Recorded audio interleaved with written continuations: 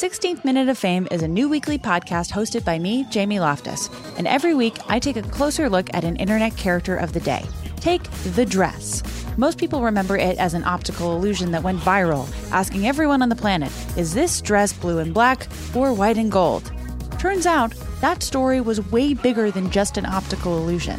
It's a cautionary tale about the decline of clickbait sites, the rise of algorithms and internet polarization, and the end of fun on the internet. Seriously, and that's just one story. We're giving every character their 16th minute. So listen to 16th Minute of Fame on the iHeartRadio app, Apple Podcasts, or wherever you get your podcasts.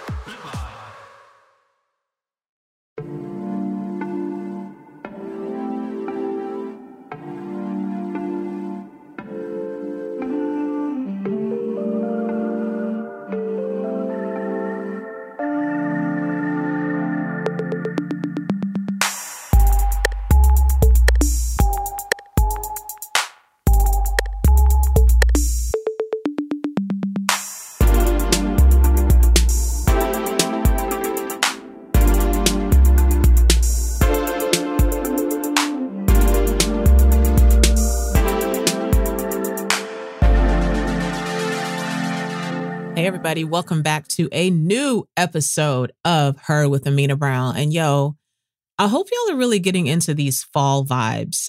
I really have to contemplate, is fall my favorite season now? And I'm pretty sure that's true. And not for the pumpkin spice reasons some of y'all might think. But I love fall. I love the in-betweenness of it. I love the air getting crisp in the mornings and at night. I love the want to drink more warm beverages. I love the leaves and all the changing of the colors. This is for me, this is the most wonderful time of the year. I know for some of you, it is Christmas. Shout out to those of you that left your Christmas trees up all year. I feel you. I kind of feel like that's kind of like fall decor for me. It's the pumpkins and the acorn squash and the cornucopias. It is all of the nice earth tone kind of candles. It's all of that like red, orange, yellow kind of color scheme. This is the mood board right now. So I hope that y'all are enjoying a little bit of the fall time. I also wanted to thank y'all for something. A few of y'all have reached out to me about these last couple of episodes, and I just want to tell y'all that it really means the world to me. Like, I got some DMs about the episode where I was talking about the times in my life that I threw away my air quote secular music, and it was just wonderful to get a chance to dialogue with a couple of y'all about that episode in particular, and was lovely reading and interacting with the comments on the episode about my favorite Atlanta eats. So love to see that. I saw that a few of you are going to be traveling to Atlanta soon. So yes, please continue to use this podcast episode and that social media post as a resource. And if you discover any new eats, a girl wants to know about it. Okay, for this episode and my next episode, I have thought about two books that also became movies that were very influential in my life. So I'm starting that with my favorite movie of all time, The Godfather. Let's dig into it. Okay, first, let's talk about how I discovered The Godfather. And what's interesting is when I think about the art that I discovered that really had a big impact on me, it is interesting to think that there was this time sort of between 12 and 16 where a lot of the art that I came to love that really influenced my ability to want to tell a story. It's just interesting to think that I was that age when I was discovering a lot of this art. It's just, that's a wild thing to think now. Because I was about 12 when I first tried to read Toni Morrison's Beloved. I just remember being like, I don't understand what's going on at all, but this is beautiful, and that sort of putting in me these early feelings of wanting to become a writer. And I was not far from that age the first time I saw The Godfather. And I'm pretty sure I was not catching this movie from the beginning. And I think it was just like a scene of two people in the car that were in like the back of a car talking while they were riding somewhere.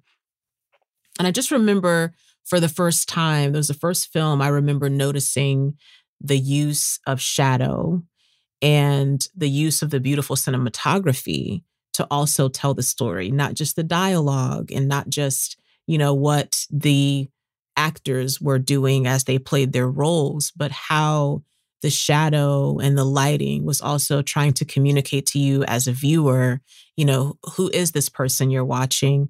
What is it that they're about? Is it dangerous? Are we watching something that's cloaked, or clouded in some way? And I was like, what is this? I just remember being very, very attracted to it. But to continue to tell my age on this podcast, I caught the movie on television. So there wasn't a way at that time for me to rewind it or anything. And I'm not sure if at this age we still had like a membership or whatever you paid. What am I saying? No, there wasn't a membership to Blockbuster. You just went there and rented things. You paid when you rented it. So I don't know. Like, I feel like we were sort of out of that time of life where we were using Blockbuster a lot. So it didn't even occur to me to like rent The Godfather and watch it. Sort of like I caught it on TV and then I kind of had to wait, look through TV Guide. Woo, child, tell our age on the podcast, honey. Look through TV Guide or something so you would know the next time the movie was coming on, but that could be a while, So I just remember seeing that and being like, whatever that is, I need to find out more information. And I am to this day not sure how I discovered that Mario Puzo was the author, but I actually went and read the book first before I saw the full film. And I just fell in love with the book. I remember very distinctly, by this time, I'm probably, I don't know, maybe I'm late high school, early college time or something. Like, I don't know why it's like all like muddying together, that I remember watching that little snippet of the movie. And then I remember reading the book and I'm like wondering if I read it again. I think I read it again in my like late high school, early college, but I get the book, I read the book. And what fascinated me about reading this book, especially probably trying to read it so young, because by this time I'm probably 13 or 14, I'm thinking, reading this book. And what I loved about the beginning of this book is it really had a cyclone kind of structure to me, very like how the top of a tornado is so wide. And then you get down further and further into the cyclone and it narrows and narrows and narrows. To me, that was really the beauty of Mario Puzo's writing is, you're reading these different chapters and you're like, okay, here's a character. Okay, here's a character. And you're not quite sure how they're connected or why they matter to the story, really. And then the more you read, the more you see how all of their lives are kind of intertwined. Oh, chef's kiss. Okay, so after I read the book, I then went back and watched the first two movies. And these are not short films.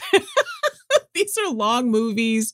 But I finally went back and watched the first one, which to me, and it's hard to say. The first Godfather to me has this element of moving very slowly in some places. If you don't truly love the sense of storytelling, or if you're not into kind of watching film for its storytelling. And especially now, I mean, to think of the time frame that The Godfather was being released in the 70s versus a lot of the movies that are released in a mainstream way now, you're just not used to that kind of slower pace of allowing a story to be told unless you watch a lot of independent films. I feel like there are still a lot of independent films being made that allow that sort of slow presence. For those of you that watched the movie The Hours was a very slow kind of film, but when it started like wrapping up and coming together, it was so satisfying, And so I think it's important for those of you that love storytelling and those of you who love film to try your hand at watching something that isn't going to be this quick, action-packed kind of story. Watch something that you kind of have to have more of like a braising kind of experience. You're not going to be able to do like a quick fry on this situation. And that's very much like the first Godfather to me, that it moves very slowly. You're trying to figure out and discover what it is that's happening, right? And what I loved about The Godfather 1 is, this presentation of the idea of the Don. And of course, we're watching this in this Italian family that is being presented in the film, and getting a little bit of what is being presented in the movie as something that could be a part of Italian culture for some Italian folks, right? And it's just fascinating to me, the layers of the business that the family is doing and the additional family layers that were there. And the director, Francis Ford Coppola, who also does some really nice wines, shout out to that. He talked a lot about how he didn't want it to just be a movie about crime. He wanted it to be a movie that was about a family. And I think The Godfather set this very interesting precedent that you then see a lot of movies following. I think The Godfather is a very foundational film to watch as an artist or as a storytelling person, because once you watch it, then you can see, oh, I can see how these other shows got built around this type of story. I can see how these other movies got put out after that because of some of the decisions that Francis Ford Coppola and the Godfather crew made at the time.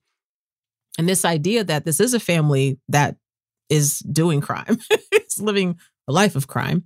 And this is still a family with the parents and the siblings and the sibling rivalry and who felt they were important and who didn't feel they were important. And, all of those dynamics that you are seeing the characters there, but you're also immediately maybe thinking of your own family or thinking of friends of yours. And I think that is a beautiful thing that happens when something is really well written and well done, like The Godfather was. I also want to give a special shout out to The Godfather showing the importance of having a true gangsta boo. And I'm hoping these are not spoilers, but if you haven't watched The Godfather, these probably are spoilers. But The Godfather's also been out since the 70s. So this is not as if I am spoiling a, episode of something that's coming out every week right now. So it's a spoiler, but it's okay. It's spoilers all over the internet about The Godfather. So in Godfather 1, we are meeting the father, Vito Corleone. We are meeting him and his children, his sons and one daughter, right? And we are meeting Michael, who is the unwilling heir to the crime family. And if you haven't watched, all of this will make even more sense, of course, once you watch it. And Michael is dating a woman named Kate. And how the first movie ends is still so wonderful and so telling for me, that Kate is of the impression that she is dating and then subsequently marries this man who is from a family whose values he now rejects. And it's her job as his lady, as his now wife, to sort of be about a life that he really wants for himself that is in opposition to the life of the rest of his family, of his parents and his siblings. Well, of course, Kate realizes way too slowly for me that it is not that her husband is the opposite of his family. He is exactly like his family. He is all of the things that he did not want to become. And now she has to decide, will she or will she not be a gangsta boo? Let's talk about what a gangsta boo is, okay? A gangsta boo is someone who is in a romantic relationship with someone who is doing gangsta activities, some elements of crime activities, okay? And to me, a true gangsta boo is someone who will not put their head in the sand regarding what their boo actually does. You're not going to be like, oh no, he told me he's an accountant during the day. I'm ignoring the wads of cash that I find sometimes in the bathroom cabinet. That to me is not a true gangsta boo.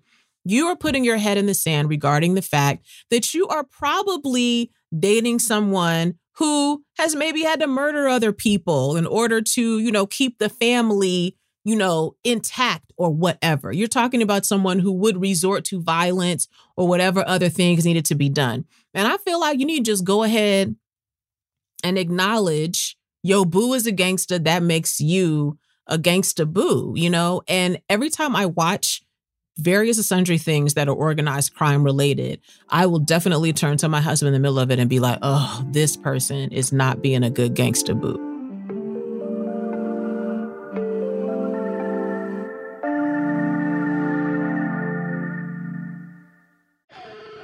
"16th Minute of Fame" is a new weekly podcast hosted by me, Jamie Loftus. And every week, I take a closer look at an internet character of the day. Take the dress. Most people remember it as an optical illusion that went viral, asking everyone on the internet, is this dress blue and black or white and gold? But there's way more to this story than that. The dress went viral in early 2015, marking one of the last months that the internet could still be fun. It was just before Trump declared his candidacy for president, and polarized an already polarized internet. It was just shy of people deciding what went viral instead of algorithms, and it was just shy of celebrities realizing that they should never, ever tweet. It's more than a character of the day. It's an entire moment in time bottled in a little, either blue and black or white and gold package. I'm not relitigating it again. You cannot make me. And that's just one story. We've got a million.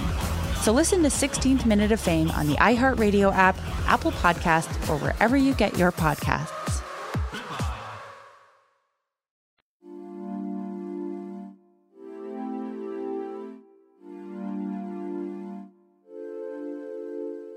You need to just go ahead and just get in there. You need to get involved. And we're going to talk a little bit about other shows to me that fall in the category of also being about organized crime here in a minute. But you need to go ahead to me. If you're going to we're talking fictional gangsta boos in these types of stories, it's like, go ahead and just jump in there. Go ahead and be like, okay, so we in a crime family. What are the vibes? Like, if the cops come and pull me over, what's the stuff I need to say? Where are we hiding things so that I can be cool and be calm, be collected? Now, of course, there are times where the gangsta character in the story wants their boo to remain totally clueless. And they do that intentionally for protection. I think that's a different thing. I think it's different when the gangster person is like, I'm going to make sure you don't know anything. That way, the cops, the FBI, whoever come in here looking for me, they pull you into the station, start asking you a bunch of questions. You could literally be like, you really don't know because I didn't tell you anything on purpose because I don't want you to go to jail. I think that's one thing. I think it's another thing when the boo maybe doesn't have all the details, but they know that that money is not coming from a corporate job. They know that their boo or their spouse is not going to sit at a desk every day, for 40 hours a week and come home with wads of cash. Like when you're like, I'm going to ignore the signs that I'm dating a gangster, that's when I think I feel like you need to just choose. Either you just ignorant, you're not going to know anything, or go on and know everything, go on, jump in there, be a gangster boo. Okay.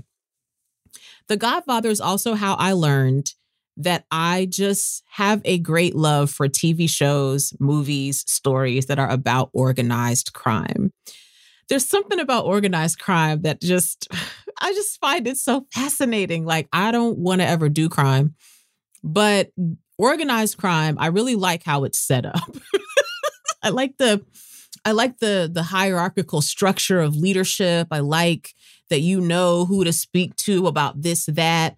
I like that depending on the type of organized crime you're running, if you need to not communicate on your cell phone, you need to use like a burner phone. Or I've watched some TV shows and movies where, the people are like, we don't even speak on the phone at all. I don't care. We're not going to take chances being recorded or anything. So we only speak in person. Or the person who's actually the head of the organization removes themselves layer for layer for layer so that you don't ever talk to them directly. There's so many things about organized crime that are really great. And that's making me wonder if that is a part of my type A situation. I mean, those of you that are Enneagram folks, I think that there's some one going on with me somewhere. I don't know what the vibes are about that, but organized crime, I want to say for the win, but mainly you go to jail. But for the win, for entertainment purposes, when you're watching a story. So I feel like The Godfather 1 was this gateway, right, into other movies about organized crime. And I have to say, for the record, of the Godfather films, sometimes I want to say if I picked a favorite, I think that Godfather 2 is my favorite. Although it's almost hard to say it because Godfather 1 is such a seminal work, that it's really hard to be like, Godfather 2 is more of my favorite. It's like there wouldn't be a Godfather 2 without Godfather 1. These are nerdy things. But I have to say, I think if I were to be totally honest, Godfather 2 is my favorite of the Godfather films because you're getting this wonderful opportunity to see Al Pacino and Robert De Niro in the same film, even though, according to the plot of the film, you're not ever going to see them on screen in a scene together because Robert De Niro is playing the younger version of what is Al Pacino's character's father. But the genius of going in and out of both of their stories, of how they both became the Godfather in their eras of time, man. And there's just something when you're watching a movie in particular. I've experienced this in watching television also, but there's something about watching a movie in particular where you get the opportunity to see two amazing actors play in it together that just gives it like a certain crackle and a certain like electricity and fire that I really, really like. And I loved that about Godfather 2. Like most Godfather fans, Godfather 3, it's like I have to watch Godfather 3 because I wanted to know how does this resolve? How does Michael's life resolve? What happens to the family? But it was not as enjoyable to watch as the first two. If it ended at the second movie, it's still super great. But I always love a nice denouement. But even beyond that, I truly love a good epilogue. And I feel like Godfather 3 gives us this wrap up of some of those characters in this way I liked. And there has technically been a fourth Godfather film as well, I believe. Because I did watch that one, but I don't know. I just watch it because I want to know what the story is doing now. I don't know if y'all have ever watched like a movie or a TV show where you like love the characters so much that if there is a movie to come out, even if you don't love the movie, you're just like, well, at least I got to see how they're doing. I kind of feel that way sometimes about like the Downton Abbey films and things like that, where you're like, oh, it's so nice, so nice to, just want to see how y'all are doing. I know you're fictional, but it's just great to know how you are. So here are the other things that watching The Godfather and loving the show sort of led me to also be into other movies and TV shows about organized crime. Obviously, this led me into Scarface and Goodfellas and Donnie Bravo, right? Which also led into New Jack City, which is a fantastic organized crime family movie. The family setup is different. You have all of these Black characters sort of running this crime family during the crack era in New York. Wonderful film. We have American Gangster with Denzel Washington playing a character from real life, Frank Lucas. And then I love also to watch shows that are about corporate crime, right? Because I think when we start talking about organized crime and we think about the movies and TV shows that have been made, there are certain narratives, right, that those types of stories lean on, right? And some of those narratives are coming from things that we do watch happen in real life, that people who have been immigrants in America, people who have experienced poverty in America, that they create opportunities for themselves around organized crime in a way to help themselves in a way that the system in America was not created to help them, right? And then in some ways, as we find out through some of these organized crime stories, that the system in America was totally created to make it so that crime is the way that you would need to try to create sustenance for your family, which is wild, wild. Okay, so because I also love corporate crime, this got me into some TV shows, right? I love Succession. Okay. Yes. Yes, I love Succession. Succession is giving me the combination of feeling like this is a show that is somehow about like organized corporate crime while also being a bit Shakespearean, and love to see that. Shout out to Damaged as a TV show, to the Power universe that is on television, to Narcos on Netflix. Also, I got down this rabbit hole of these documentaries and dramatized series based on the corporate crime at WeWork and Uber and Theranos. Woo, y'all. I mean, I also have to give a TV shout out to Breaking Bad and The Wire. Also, two shows that were really built on the ideas of organized crime. And The Wire was a particularly seminal work to me because The Wire was saying organized crime isn't just about people who deal drugs. It isn't just about people who are running gambling and prostitution. It's also about the education system. It's also about the government, that these are places that organized crime also exists. Yes, yes, yes. Love a layered story. Love to see it. So just giving you a little bit of ideas of how organized crime is not just mafia stories. That organized crime can show up in a lot of different ways in TV and film. And almost anytime it shows up, ooh, yes, count me in, because I love a good organized crime story. So do I own the Godfather box set? Yes, I do. That has all three films, that has the behind the scenes kind of little documentary thing, that has commentary from Francis Ford Coppola. Yes, I own that. And it is great.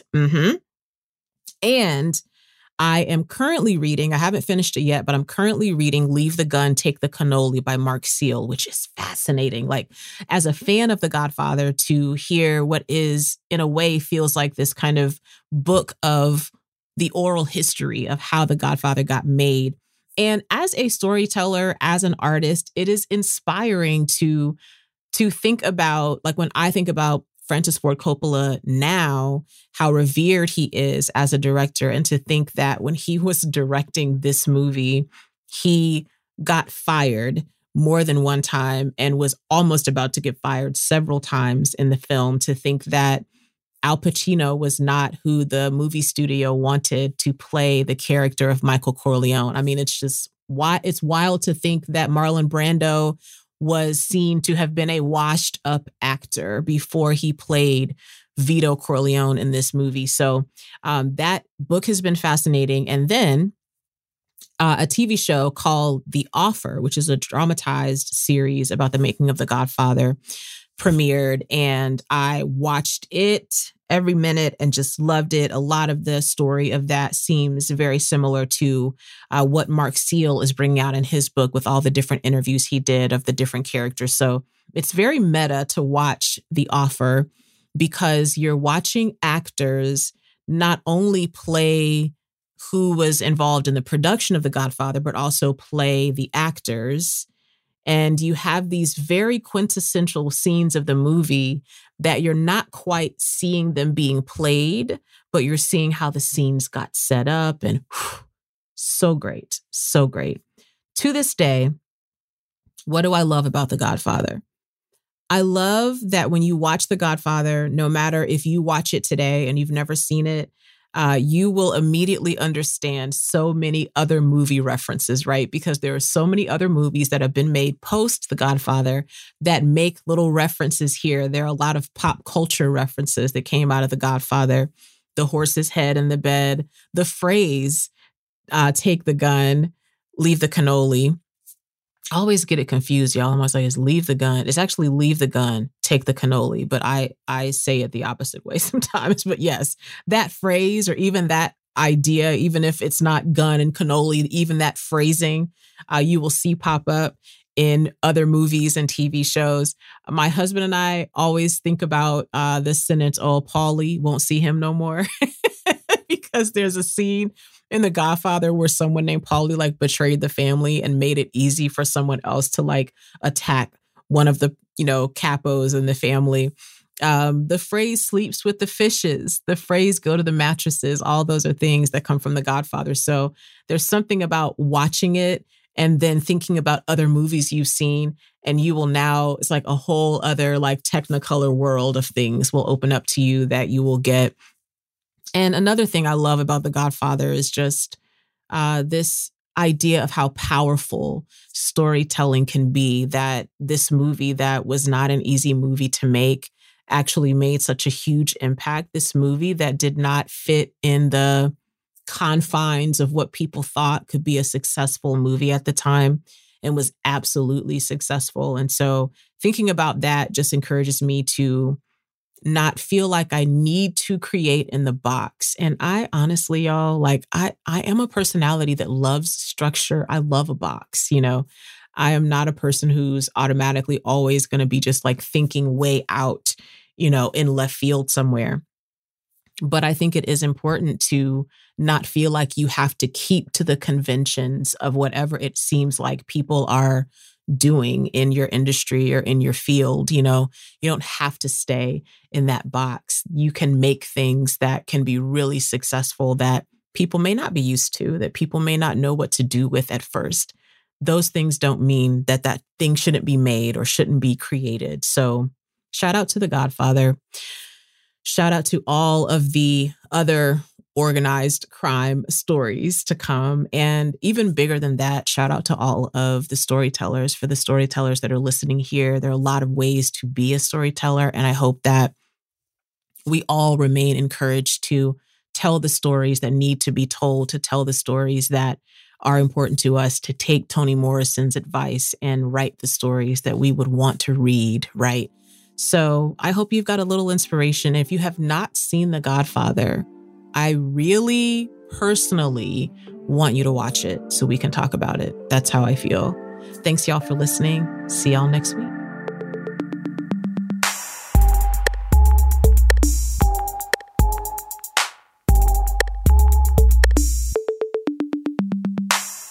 Her with Amina Brown is produced by Matt Owen for Soul Graffiti Productions as a part of the Seneca Women Podcast Network in partnership with iHeartRadio. Thanks for listening. And don't forget to subscribe, rate, and review the podcast. 16th Minute of Fame is a new weekly podcast hosted by me, Jamie Loftus. And every week, I take a closer look at an internet character of the day. Take The Dress. Most people remember it as an optical illusion that went viral, asking everyone on the planet, is this dress blue and black or white and gold? Turns out, that story was way bigger than just an optical illusion. It's a cautionary tale about the decline of clickbait sites, the rise of algorithms and internet polarization, and the end of fun on the internet. Seriously, and that's just one story. We're giving every character their 16th minute. So listen to 16th Minute of Fame on the iHeartRadio app, Apple Podcasts, or wherever you get your podcasts.